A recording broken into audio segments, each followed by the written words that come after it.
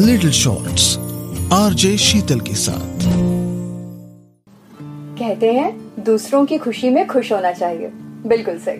अगर हमारी वजह से किसी को खुशी मिलती है, चाहे वो हमारा अपना हो या कोई और हो, तो इससे अच्छा और क्या हो सकता है।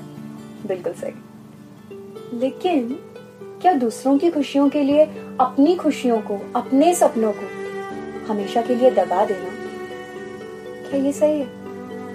अगर मैं विनी की बात करूं ना, तो विनी जब छोटी थी तो उसका फेवरेट गेम था स्कूल।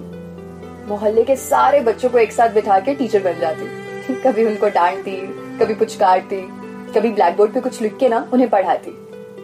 फिर एक दिन ऐसा आया जब विनी का ये खेल सच हो गया। विनी टीचर बन गई और विनी के लिए स्कूल बेल की आवाज, लेक्चर खत्म होने के बाद की बेल, रिसेस में बच्चों का शोर म्यूजिक का काम करने लगे। रोज रात को अगले दिन बच्चों को किस टॉपिक को किस क्रिएटिव आइडिया के साथ समझाना है, फिर सोचते सोचते उसकी आंख लग जाती। और ना, ये सब उसके लिए काम या काम का लोड नहीं, बल्कि हैप्पीनेस थी।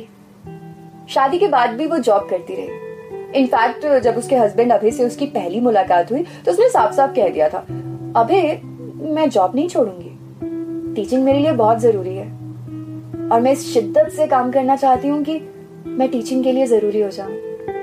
अभय मुस्कुराने लगा और कहने लगा, I don't have any issues, in fact मुझे अच्छा लगेगा अगर तुम काम करोगी तो। शादी के बाद विनी और अभय की जिंदगी में एक छोटी सी प्यारी सी बिटिया आई। विनी बहुत खुश थी।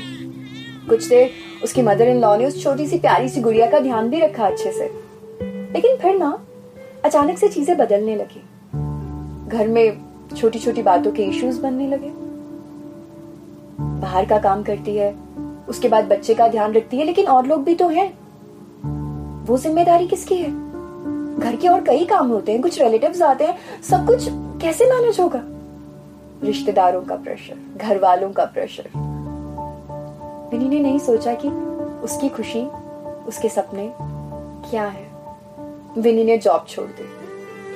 उसके बाद विनी रोज एक मुखौटा पहनकर सबकी खुशियों का ख्याल रखती है, सबको खुश रखती है और सब घर वाले अब उससे बहुत खुश हैं। बहुत तारीफ भी करते हैं उसकी कि हमारी बहू तो बहुत अच्छी है। लेकिन क्या उन तारीफों से विनी खुश है? अब भी जब कभी अकेले में विनी की खुद से मुलाकात होती है तो जैसे स्कूल बेल की आवाज, क्लासरूम में बच्चों का शोर, क्रिएटिव आइडियाज, पता नहीं क्या क्या उसके जहन में रेस लगाने लगता है। ऐसे कानों पे हाथ रखती है, जोर से दबाती है कि सब शांत है, लेकिन कुछ भी शांत नहीं होता।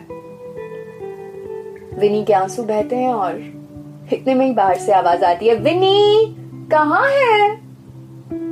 और विनी अपनी खुशियों और अपने सपनों की पोटली को बांध देती है और दबा देती है और फिर से एक मुखौटा पहन के तैयार हो जाती है सबको खुश करने के लिए।